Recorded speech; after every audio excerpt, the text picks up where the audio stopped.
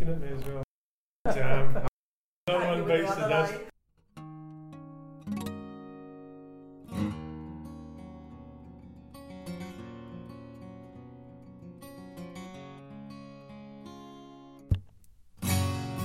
Hi there, Jonathan Williams back again at the Bricks and Mortar Podcast. Bricks and Mortar Podcast, well, that's a podcast about property. If you've got an interest in property buying, selling, renting or investing in property, then I'm sure that we'll have something that floats your boat and lights your candle in the next wee while. This week's show is all about the interview, so what I can say to you is that we had a cracking interview today with John Loudon of Auction House Scotland. He's been with them 18 months or so, and whilst he doesn't have a history as far as property is concerned, he's certainly on a steep learning curve, and he's got some great insight as far as the auction is concerned. So if you've got any concerns, queries, or indeed didn't really know too much about auction, then certainly you'll get a great deal of information from John. So I'm going to put that on. It is quite a long interview. It's probably about 40-45 minutes, but really do stay with it because there's some great stuff. He tells us about Homes Under the Hammer. He takes us through the process of the actual auction, tells us about the costs associated with that, and as ever, it's always some good content there for you. Before I got into the interview today, I was cycling off to work, and I did my Good Samaritan bit, I have to say, cycling out of the house, down the road, and out of the left-hand corner of my eye, I spotted a fluorescent bag, and I thought, gosh, what's that? It was on the pavement, couldn't really see what had happened. It was behind some cars. So I slowed down and peeked behind the cars and over to the pavement, and then there's this woman lying in a crumpled heap. Her bike's on the floor, she's on the floor, and I thought, God, what the hell's happened here? So I shouted over to her, "You okay?" And she sort of mumbled something, and so I thought, well, gosh, I can't leave her there. I was all meant to go down to the swimming pool to do some laps before I went into work, so I decided I would go up and see how she was, and she was in a bit of a poor state, I have to say. She'd grazed her knuckles. She kept holding the side of her body, and she'd certainly landed on her chin because her chin was all open. But the great thing was that one of the next door neighbours, I don't know if he'd seen what had happened, but certainly he was out, and I'd suggested that he should get a cup of tea, warm cup of tea with some sugar, and I ended up staying with her for sort of 5-10 minutes. The neighbour ended up getting a jacket, and she phoned the boyfriend who was coming in from Partick. So you know what, it's great when stuff like that happens, when you do your Good Samaritan, and then you realise that you're not the only person there who's prepared to lend a hand. So you know what, that was I wasn't really too bothered about missing my swimming, to tell you the truth, and I just felt, you know what, I feel really good. Anyway, that's my Good Samaritan story. Let's get on with the interview. Hi there, it's Jonathan Williams back again from the Bricks and Mortar Podcast, and this show is all about an interview, and I've dragged John Loudon in for an interview. I've known John now for about 6 months or so. I met him at one of the ALG conferences, and his bag is very much auction. So without much more further ado, I'll introduce John. He'll tell you a wee bit more about what he does here at Auction House Scotland, and then we'll just chew the fat for 20 or 30 minutes. John, good to meet up with you again. So you've been in the role here for how long? 18 months or so now. Okay, yeah. Right, so as long as that. So going away, yeah. Good. As long as that, I've lasted that long.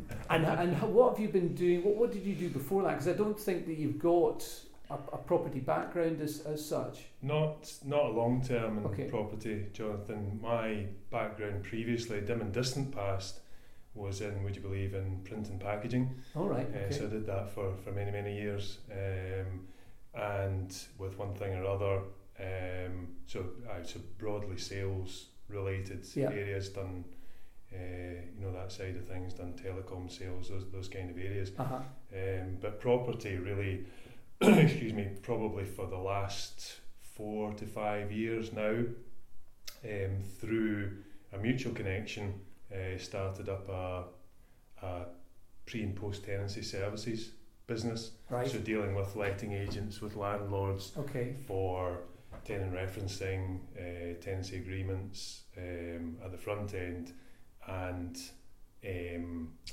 service and notices and proceedings, those kind of things at the other end. So not property management as such. Yeah. But it's so important from that, because we talk to a lot of factors and those agents who deal in the tenancy side of things, and it's just so important to do the due diligence work at the start of that kind of transaction. Well, the whole the whole tenancy is only as good as the foundation that builds it, which is the tenancy agreement. So I was finding through that process that quite a lot of situations could have been well avoided by having things done properly at the start. Taking up references. Things are changing now. Well, even just the tenancy agreement itself, things are changing now, as you probably know, in terms of the legislation, the taxation, unfortunately. Absolutely. But the template tenancy agreement and the sheriff court first tier tribunal type of arena as well. So it's a massive complication, and it's very easy to get wrong.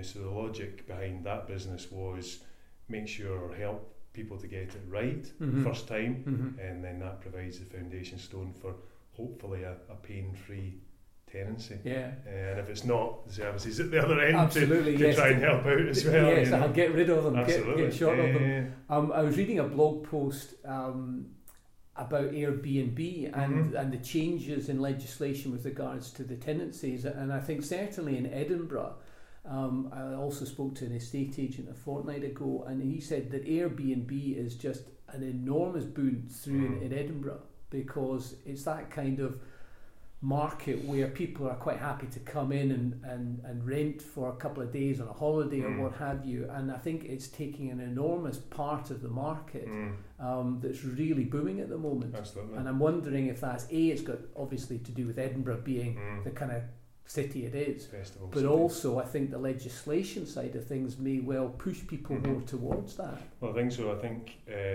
Airbnb probably 2 years ago I had no idea what it even existed. Absolutely. But holiday lets and service accommodation generally, certainly the people that I'm talking to, and yourself as well probably, is becoming more prevalent than ever it was, and in some of the strangest areas. But I think it's probably, as you say, related to the fact that single let tenancy is getting wrapped up in all sorts of red tape, which ideally is not what a landlord wants. It's about the return, and it shouldn't be that that difficult to get that.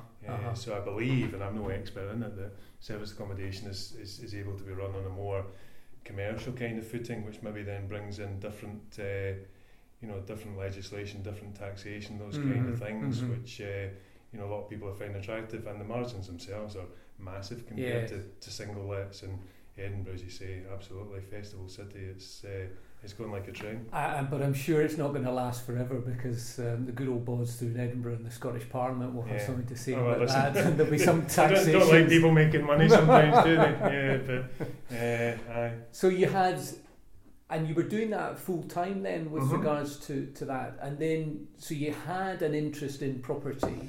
And then this opportunity came up. Well, what happened is, as part of that tenancy services, I also branched out a little bit into property sourcing.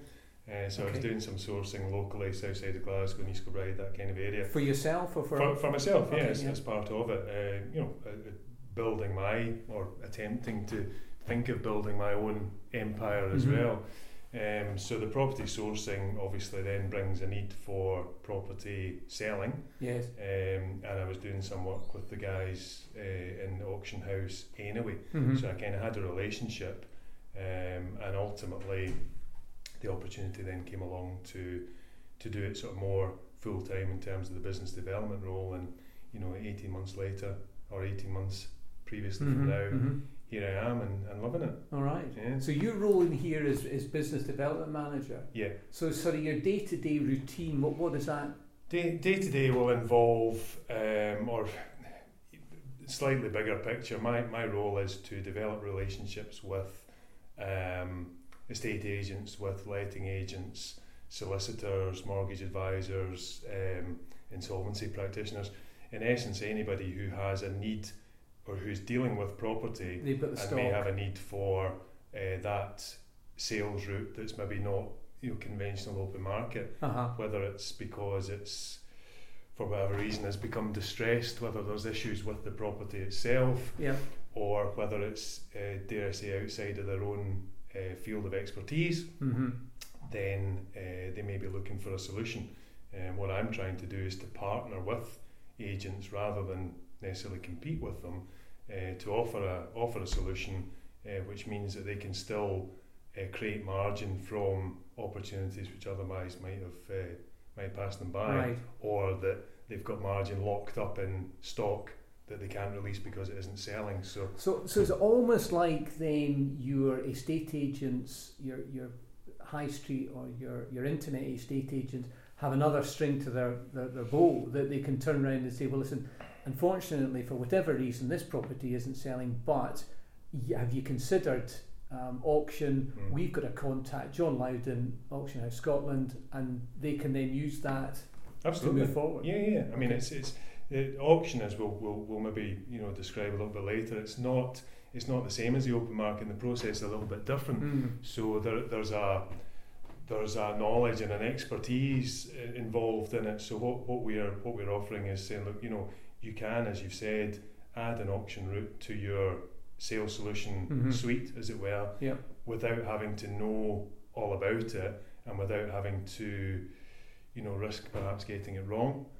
So deal with the expertise that exists rather than try and do everything yourself. It's business 101, isn't it, really? So absolutely, because I think what we find is with an open market agent, if it doesn't sell, it needs something more fundamental oftentimes, rather than just chipping the price backwards. So having that auction arm allows them to offer something proactive, rather than just be perhaps, dare I say, perceived by their client as being, because they're hearing from it's Jonathan on the phone, all he's going to be looking to do is maybe talk about my price again. So it gives a different solution that perhaps they hadn't thought of, or maybe even weren't aware of. And that's that's our job, is to help that come to fruition and help get it sold. And the role of the BDM then is it must be quite varied. Then is that something that you enjoyed? Love it. Yeah. Well, no 2 days are the same. Certainly the process of proposal through to instruction follows a timeline. But in terms of who I could be speaking to on a day-to-day basis, it's different people with different demands and different outcomes. But ultimately, when it funnels back in again, it's we need to shift some stock. And process driven. You will have processes in place. Oh, absolutely. It's got to be. It's got to be, and the auction is very precise in that method. Yes, definitely.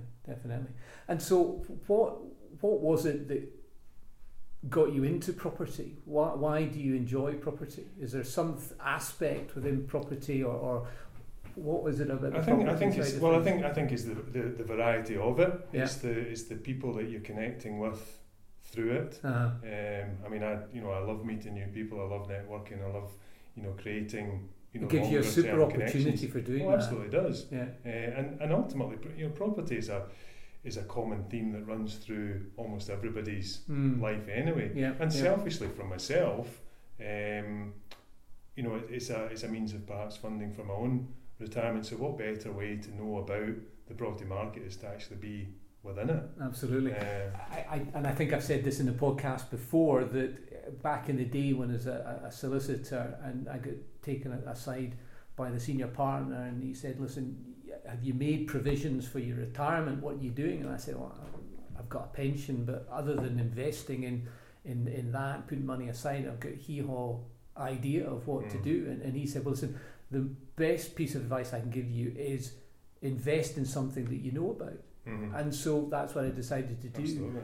Put some money aside, got a 75% loan to value flat, a mortgage rather, got a flat in Rupert Street, and off I went and haven't looked back. And he said, listen, for me, investing in the stock markets, I didn't know anything about that, whereas I knew everything about property. Right. And to me, not only did I know about it, but because I knew about it, I enjoyed it, and so therefore there was more impetus to actually continue to invest in the property. So every day's a school day, and it's just a thriving environment to be in. And, you know, I'm not getting any younger, but you know, being in this environment seems to it varies between keeping me young and making me old at the same time. But I mean, good days and successes are what business is all about. Certainly we're getting plenty here, which is great.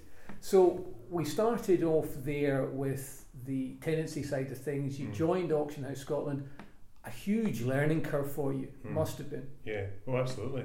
And so who within the organisation was able to assist you with that?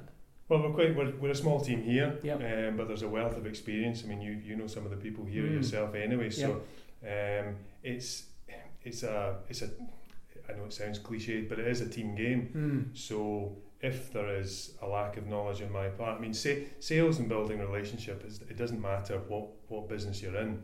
But specifically with regards to property, if there's an issue or whatever, then you know Mandy, my director, is there to help. Lorna, who you've met, is there to help, and the valuers within the business as well, who cover the length and breadth of Scotland. There's very few situations, either property situations that they or haven't come general across. Situations that they've not come across. So you know, we're all out to try and create the same outcomes. So you know, it's easy to ask and easy to get advice. Yes, and it's one of these things that even if you've been in the game for 20 odd years or so, there's always something that you need to get advice on. So that's great that you've got a team here that you're able to bounce off ideas. Yeah. Good.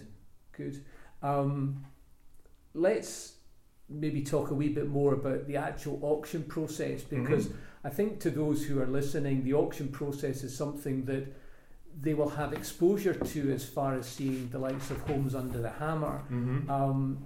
But let's just maybe step back a little bit from that. It has the ring of, and this is true very much in this country, but not, say, for example, in Australia, where the auction in Australia, that's how you buy and sell property, is that you pitch up, you go along to the property at the house, everybody's there, and you have a fight as to who's going to be paying what. And I have to say, from a transparency point of view, having been a solicitor for 20 years and had the slings and arrows of a closing date and blind bidding, there is an appeal of the auction, but it still does seem to be almost a last chance saloon for those. But I know that's not necessarily the case, because there are reasons why you would want to go auction at the start of a marketing process than leave it to the last moment. Absolutely. Auction works very well for every stage of the process, and it can, as you've alluded to, it can work particularly well if it's the first port of call. Now, we're not naive, we know that in general it's not going to be that, and I think that's just that's a culture, and that's a misconception, I guess, that people are going to have. And you know, I'm no prophet, but part of my job is to spread the word of auction and see if we can try and knock down some of these perceived issues. And I guess quite difficult to do that, because you're just one company in the middle of Glasgow, whereas every flipping day, 10 o'clock, you've got Homes Under the Hammer, and they're saying, well, you can save this, you can save that, I got this at a cheap price. So it's a difficult gig to actually try and change perceptions. I think the whole, and certainly looking at the Scottish market against the English market, the English market is far more accepting of auction, and I think that's no bad thing. It's become part of the fabric of the sales solution down there, and they'll sell, brand new build properties as much as they will, some tumble down shacks. So it's not stigmatised in any absolutely way? Not, absolutely not. I think Scottish, whether it's just because, or Scotland rather, whether it's just because of who we are or how we are, it's a little bit, it's been a bit more challenging to get that forward, but I think we're doing it. We're getting there, and by continual involvement with social media, by continual looking after people when they do connect with us, whether it's coming to the auction themselves to see how we do things, whether it's seeing us a bit more on Homes Under the Hammer or whatever it is. I think it's familiarity with what auction is, and importantly what it isn't, is the is a starting block for doing it. So opening the conversation or opening the opportunity for conversation, I think is key. So once you're through that first door, then the conversation can develop, and people can then start to see where the true value is, rather than just saying, oh gosh, it's all they're going to do is pile stock high and try and sell it for the cheapest possible price, which it simply isn't the case. I think, as with many things, once you actually get under the bonnet and see how it operates, then there are fail-safes, there are guarantees, and we'll obviously talk about that as we go through the process. So let's say I wanted to put the property that I got and want to sell it through auction. What's the first thing that I need to be thinking about and doing? The first thing really would be speaking to us, and by us, I should maybe explain Auction House Scotland. We cover all of Scotland, but we're a national brand as well. So the social side of things, we're quite fortunate in terms of we've got economies of scale. So however they find out about us, the first conversation is, what is your situation? How can we help? That's the best opening question in the world, isn't it? How can I help? Yes. Find out what their setup is. Find out what their issues or what their needs are in terms of what the outcome is, and if we can help, then we'll look at how the best way of doing it. Don't get me wrong, we don't promise to do something that we don't think that we can do, because as you mentioned there is inherent built-in protection within the process that means that the client will not get undersold and won't do something that they don't want to do. And what you're talking about there is a marker. Ultimately, it cannot go below a certain mark, that's very much down to the client. It's down to the client and ourselves. I'll maybe touch on that a little bit later, but where we come into the process is, and it's part of the reason why as a group we're as successful as we are in terms of our conversion rate, which I think is key, because people don't come to auction to list, they come to auction to sell. So we qualify opportunities, one, to make sure that we've got a reasonable chance of getting it sold. I mean, our conversion is in excess of 75% year on year. But it's because we qualify leads properly coming in. Yes. If we brought on everything and anything, it wouldn't get sold. Then it wouldn't get sold. And the damage of that, we'll cover. So it's a reality conversation in many circumstances. And if we can help, we'll tell them how we can help. We'll explain what the process is. So the starting is our auction appraisal from as a business here, we've been going for under Auction House branding for 4 years or so. We cover the whole of Scotland, as I've said. So we've got a good history of lots of different types of property in lots of different areas. So our internal comparables are there. Market comparables are available through all the channels that we all know about. But we also recognise that people that are coming to auction are not open market buyers. They're investors, they're developers. So we like to think that we know what they're looking for, and it's really coming up with a solution that's going to work for the client, but also is going to be attractive to our audience. So we're talking about being realistic as far as your pricing is concerned, and then setting that bar as to what is not going to be sold under that. We'll be, I mean, if you have watched Homes Under the Hammer, if you're at all aware of auction and been along to any of the auctions, everything that we do is offered by a guide price. Now, a guide price is there to promote interest, to promote competition, because ultimately, auction can only thrive when there's competitive interest in the room, or emotionally in the room anyway. So the guide price exists. From there, what we're doing is we're monitoring interest. So the girls in the office are liaising with any incoming interest, whether it's coming through from our own website, whether it's coming through from any of the open market portals, which we also use. So we're on Rightmove, we're on Zoopla, we're on S1, we're all involved in all the social media elements as well as described. So wherever they find the opportunity, we are then managing that interest.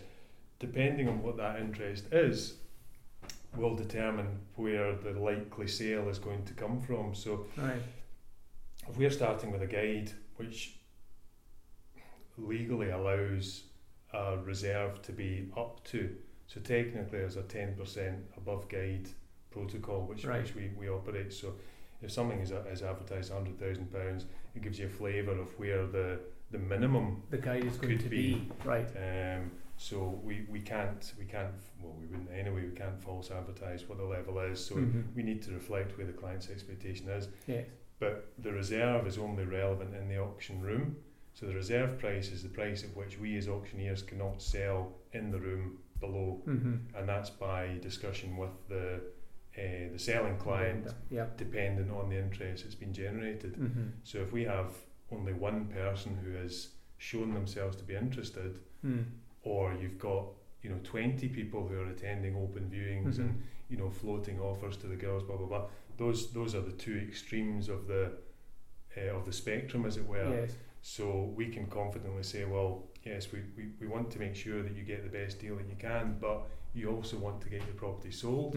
So if there's limited interest, expectation might be a little bit lower down the scale.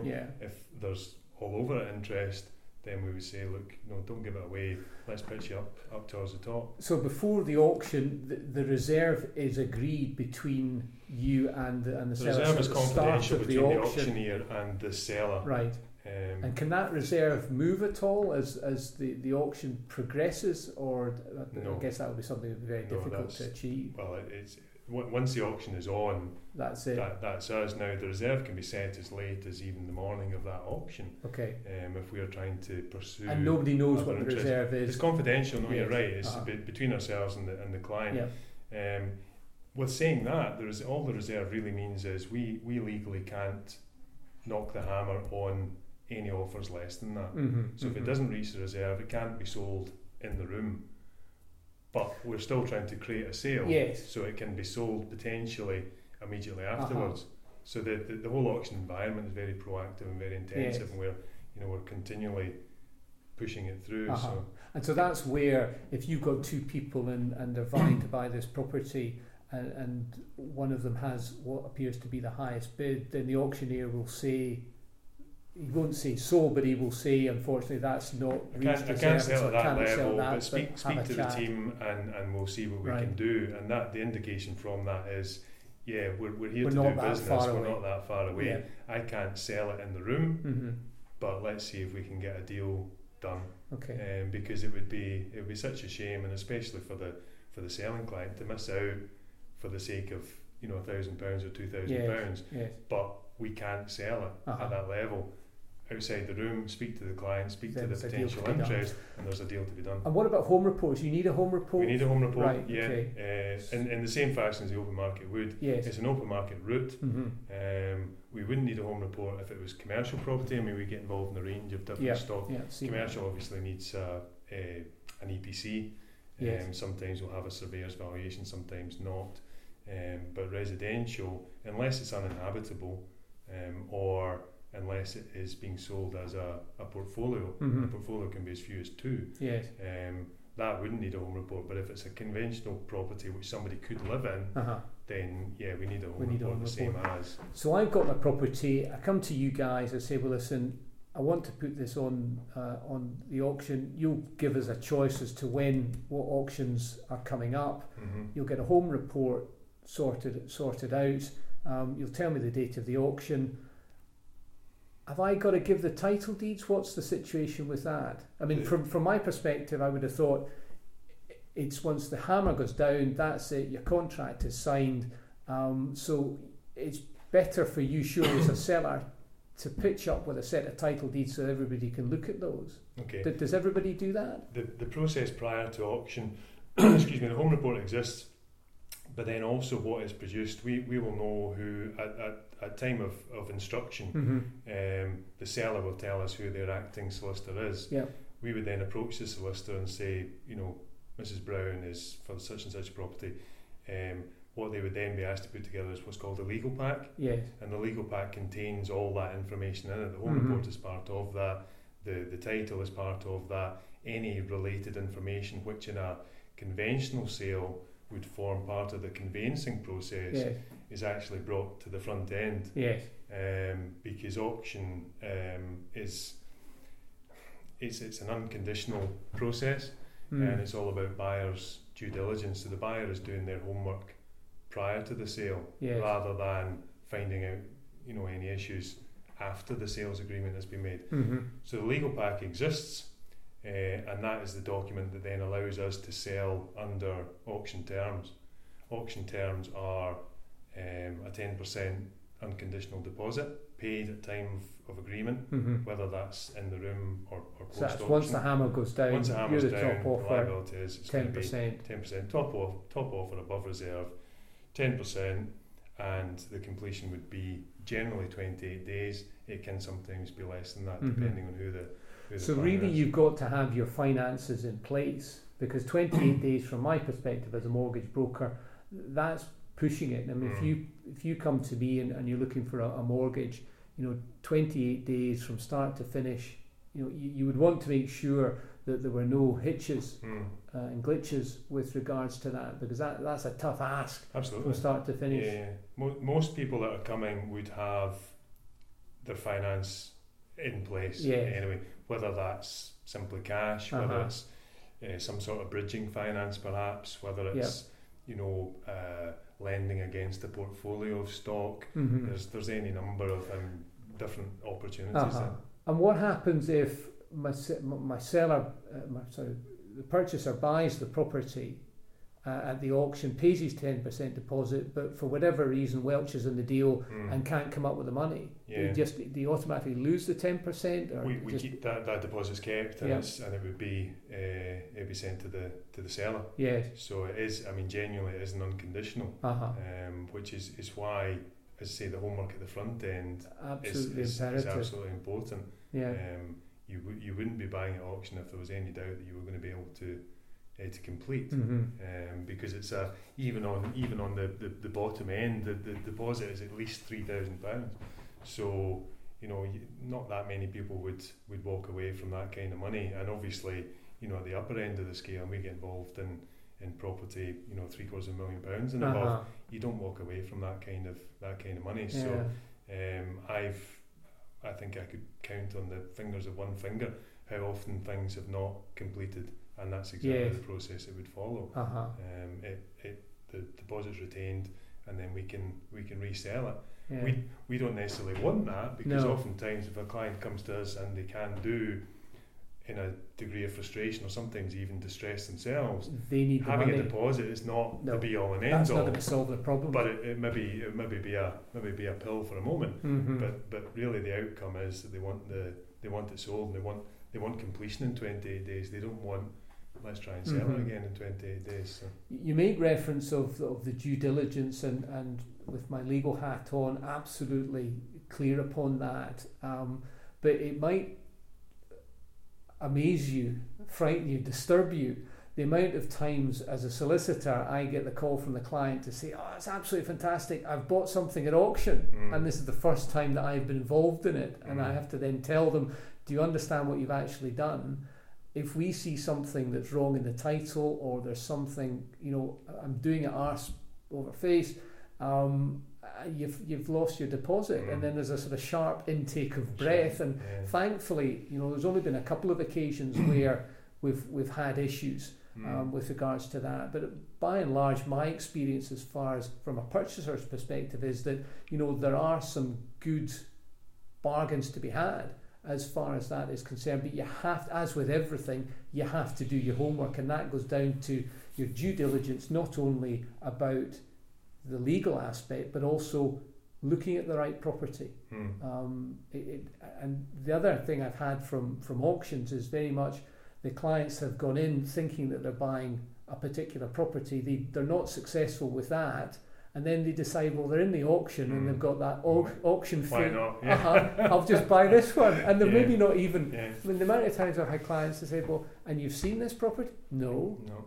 Right. We were going to go after 26 Orleans Avenue, but that one got sold as it got a bit too rich for us. So we just went after this one. I'm thinking, oh, for goodness sake. Yeah. But no, it tends to work itself out. It can happen. It rarely happens, to be fair. And, ultimately we're not, again, misconception, number, whatever. We're not trying to catch people out. No.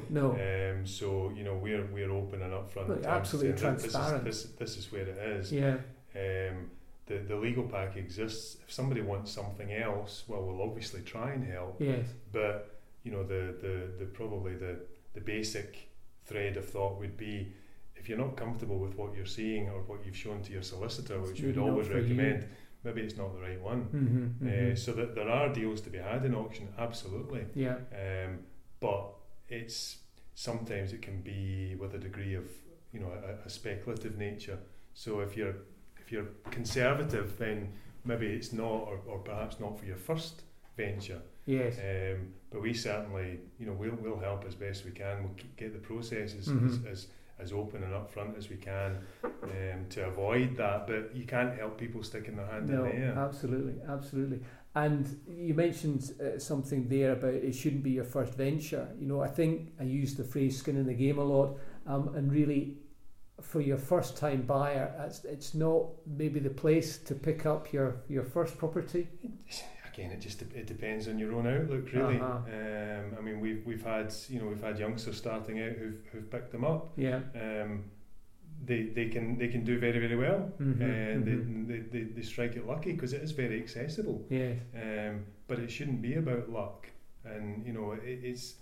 If you're a first-time buyer trying to buy under conventional first-time buyer routes, you probably wouldn't necessarily find yourself in auction. But if you're fortunate enough, bank of mum and dad or whatever, and you've got 20 grand and you want to do it, well, there's deals there to be had. Yeah. But I would suggest that would be in the minority rather than the many people that we sell through to.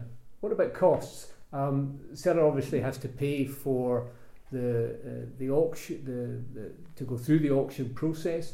So is it done on a percentage basis? How are the costs for the seller? For the seller, it will be typically it's percentage based, but at the end of the day, we're looking to make it as accessible as we can.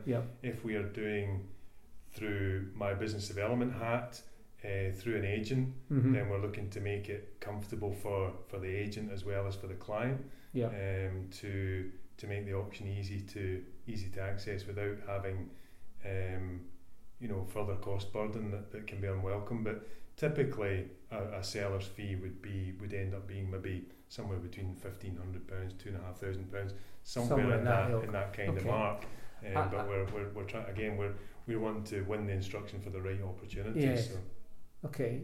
And then what about the purchaser? Obviously, the purchaser's got to pay his 10%. Purchaser's paying his 10%. There is a buyer with buyer's premium. There's a buyer's premium with auction. Okay, Ours is a flat fee, and it's not percentage based. So, but that's not uncommon with any auction. There's a buyer's premium. But again, that forms part of the legal pack and the general terms and conditions. So and again, the transparency that everybody knows about that. Comes back to being open and transparent, as you said. Yeah. Okay. And you were telling me just before we started about homes under the hammer, and I think that if you've ever been on holiday, B had a bank holiday, and C got a television, you cannot help but have watched Homes Under the Hammer. It is just you cannot get away from it. And you've had a couple of auctions with them filming, is that right? Increasingly so, yeah. They're regularly. We have auctions in physical auctions in Glasgow and in Aberdeen, right? And as recently as last Thursday in St Vincent Street, the guys from Homes on the Hammer were there, And I think that's again because we've generally got some good stories to tell. There's always some interesting lots or some hot lots going on. So they'll film them. So their ideal is to find something interesting from whether it's a bidding war, as you've described earlier, that goes well above the guide, which ultimately is what we're trying to do, or whether it's just something a wee bit unusual in terms of stock. Then they'll film the whole auction, and then there's no obligation for the buyer to appear, but they will then want to see if they can get buyers involved, and then do as you've seen them do their before and do their after. So we're on more and more now because, as I say, under current guise 4 years or so, there's more before and after stories being told now. So again, it's great. It's great kudos for us. Great for Colin, the auctioneer, because he loves being on the television. So, but not shy, the auctioneer. No, I don't think it's not a job for somebody who is a bit shy. It certainly wouldn't be me doing it. But so it's all great. It's all great marketing, great exposure, and for auction generally. And how different is an auction in front of the cameras as against out with the cameras? Is it just exactly the same? Just the same. Yeah. We're not doing anything. We're not doing anything differently. Okay. Can't speak for others, but what they're doing with us is the only difference is that there's a couple of cameras in the room that are not there before. We plan the auction, and we plan where how the we're going lots to do it and where the lots appear. But in terms of any theatre that's on the telly, it's there. That's there, and that's what the and I think is. I think you were telling me, or I'd heard that if you were a wee bit camera shy, there is an area where you can actually go and sit, so that if you've made the decision, turn up at the auction, and you suddenly realise, gosh, this is on auction in Scotland, and you were buying something that you didn't want your wife to see or what have you, then you could actually sit away from the cameras. No, the Homes on the Hammer team have their little A4s, and they put them on the seat saying, this is a Homes Under the Hammer seat. Right. So if you're particularly wanting to promote yourself, then photogenic, absolutely sit there. But if you'd rather not, then best not. And did the presenters pitch up, or is it just the production I've never team? met them. A couple of guys here have done. But, right. Okay. Well, they're I guess they're involved really when it's once the deal has been struck with the buyer to say, look, would you be okay with us doing that? Then I guess the big cheesies are rolled out at that stage, but it's a big production team. I was surprised. There was I think there was probably half a dozen people or more. Is that right? There, because it's filmed in Glasgow. I think the production company's in Glasgow. Oh, I don't know that. So I wasn't aware of that. Well, you're better inside track than I am. So, Well, listen, I'll maybe have a chat with Mandy and see if she can give me some contacts, because it would be good to get one of them on the show. Absolutely. I mean, that would be great, and then we could have it from both sides. Oh, fantastic! Yeah, do that. No, it'd be great to see how they're doing things. But. Okay. What about the auction calendar? I mean, I know from a legal perspective, there is a calendar, and I tell my clients on a regular basis what that is, which is you start in January, and there's stuff that is not the best quality of stuff that's still on the market in January, and then it builds up sort of February, and then sort of slides back down to March, and then you've got your selling ceiling March through to the end of the school year, and then everybody goes on holiday for 8 weeks. There's a wee bit of a peak up until the October break, and then it dribbles down until December. Is that similar, or is it just... Is there any rhyme or reason? Not so much. I think we're pretty steady through the year, and I think certainly again from my partner agent side of things, there's an acceptance from an estate agent that these are quiet times, and as such, what they'll identify as, you might call slow moving stock, maybe takes on a different look for them, but in general, recognising that we are covering geographically a wide area, stock, the nature of the stock is also a wide variety, commercial, residential, and everything in between.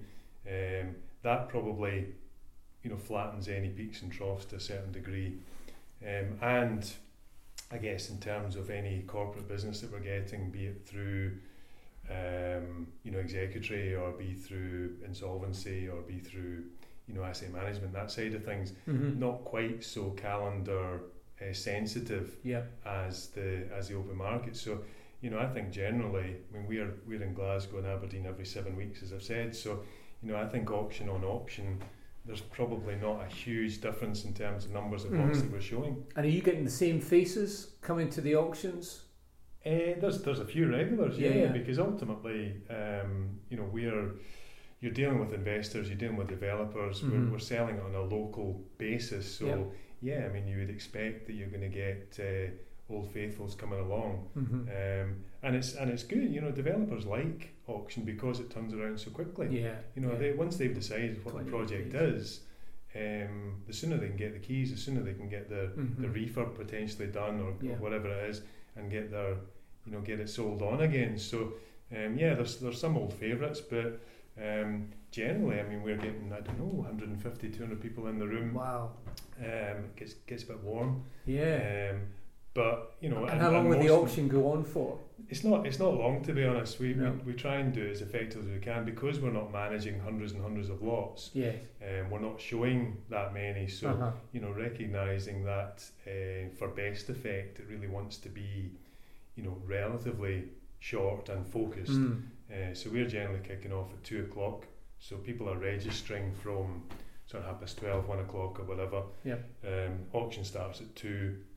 And usually we're done and dusted back at 3, but it's during the day, because it's we've found that you've tried the evening. We've tried the evenings previously.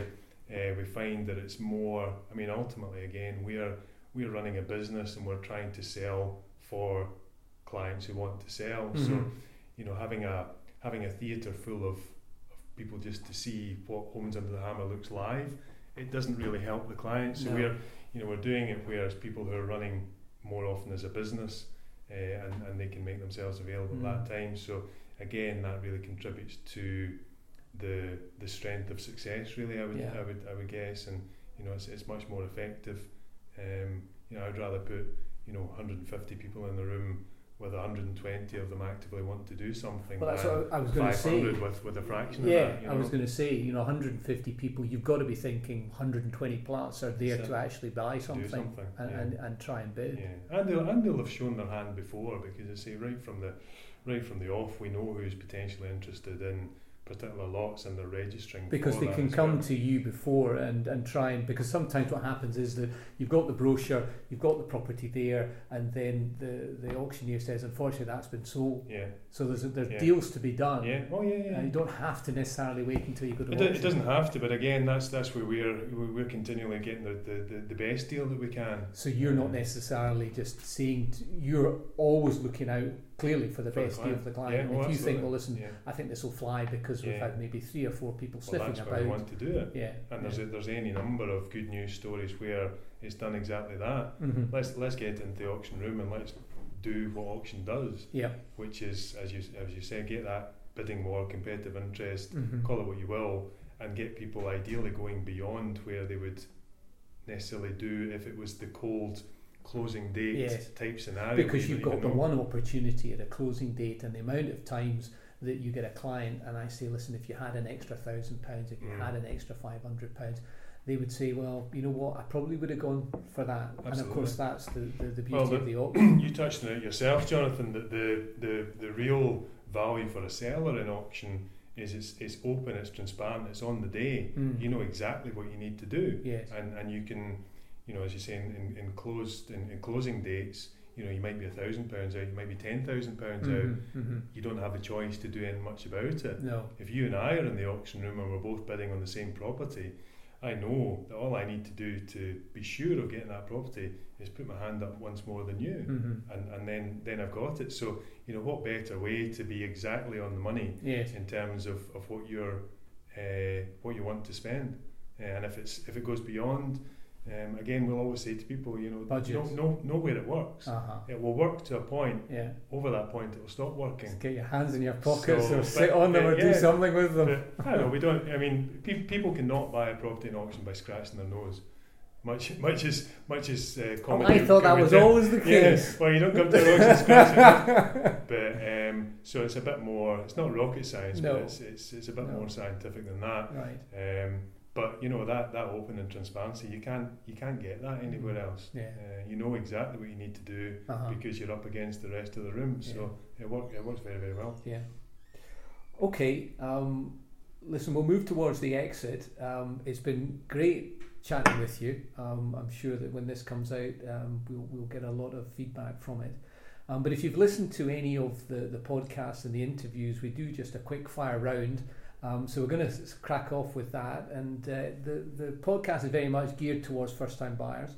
So what we're going to start off with, first bus or taxi? Would you take a bus or would you take a taxi? Depending on the time of night. I've never had that answer. I'm a Scotsman, so probably the bus. Bus, okay. First tee or football? First tee or football? Oh, first tee. Okay, so. like the golf. Yeah, absolutely. First choice or self-catering? First choice, probably. Okay. Take me to the beach. First film? First film? Yeah. Oh, goodness me. Too long ago to remember. What was the last film you saw? Last film I saw was the newest Bourne film. Can't even remember the name of it. Jason Bourne. I've not seen any of them. Terrific. Any good? Bourne, very good. Yeah. Enjoyed it. Trilogy or if it would be but done the first film I ever saw would probably been a black and white silent movie. He's not that old, let me tell you. He's not that old. First fix or DIY? Oh, first fix, definitely. Yeah, you'll do DIY. I've learned by my failures. That's right. not, so not you'll get a man in. Get a man in. A man in that does. Okay. Yeah. First foot or stay in? First foot, wherever possible. Okay. Yeah. Last couple. First purchase of property? Oof, long time ago. 1990, one bed flat in East Kilbride. Okay. For myself. Right. Stayed in it for long? Stayed in it for about 4 years or so. Moved along since then. First property for investment. Yeah. Watch this space. Okay. Yeah. And the first property in East Kilbride, you make a decent turn on it once you sold it? Fine. It was new when we bought it, so new prices tend to take a wee long to. They're sometimes a wee bit inflated to start off, but you've got to start somewhere. Very much a starter flat, and it started the journey. Yeah. And then the final question: first car. That's always a good one. First car, baby blue Ford Escort. Right. Company car, mark minus whatever it was. So, what was it? Yeah, nice to get. Did it have any miles on the clock when you got it? I think it was round the clock by the time I got it. I know. Company car, in as much as it was owned by the company, but I think they found it round the back door somewhere. But, right. Great to be driving and got the well, in every sense, got the journey started, which is great. Yeah. Fantastic. Listen, John, it's been a real pleasure, and I'm sure we'll have you on again at some point. Brilliant. Thank you, Jonathan. Okay, so that was the interview there with John Loudon at Auction House Scotland.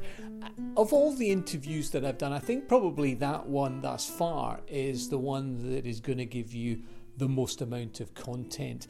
If you are at all interested in buying something at an auction, you need to get an understanding of actually what it's like on the coalface. And I cannot recommend highly enough to go along to an auction, see what it's all about. Go to one or two just to make sure that you understand what is going to happen. It will give you a flavour of what the pressures are when you're making that offer. And listen, when you're going along for the first time, make sure that you stick your hands under your bum. Don't, for goodness sake, be drawn into the white heat of the auction and try and pick up a property, unless, of course, that you've had your solicitor look at the legal pack and he is absolutely certain that everything's okay.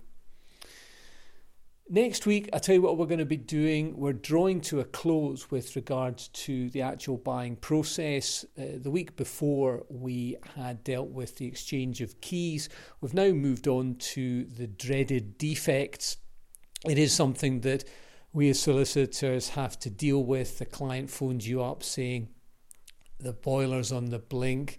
This item wasn't included in the purchase price. It wasn't there at settlement.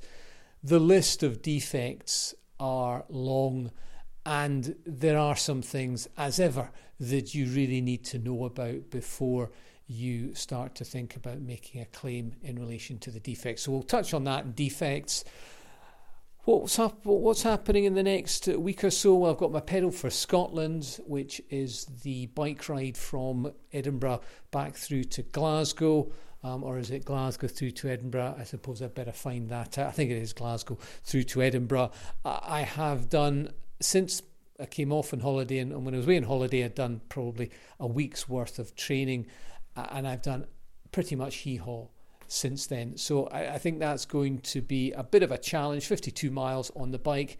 Please remember that we're trying to raise some money for Alzheimer's, so I've got a donation page on Just Giving, so it'd be great if you could pass me a couple of quid for that.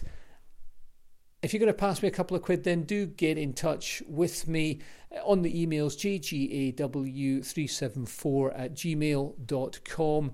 Work email is jonathanwilliams@begleybrown.co.uk. Please join the Facebook page on the Bricks and Mortar Facebook. Just type into the search bar Bricks and Mortar and that'll come up with the group. Get me on LinkedIn. Quite happy to connect with you there. And of course the Twitters, we're on jwilliams_BB. I'm really going to wrap it up here. We'll catch you next week talking about defects. Once again, you've been listening to the Bricks and Mortar podcast. Yes, that's a sideways look at property.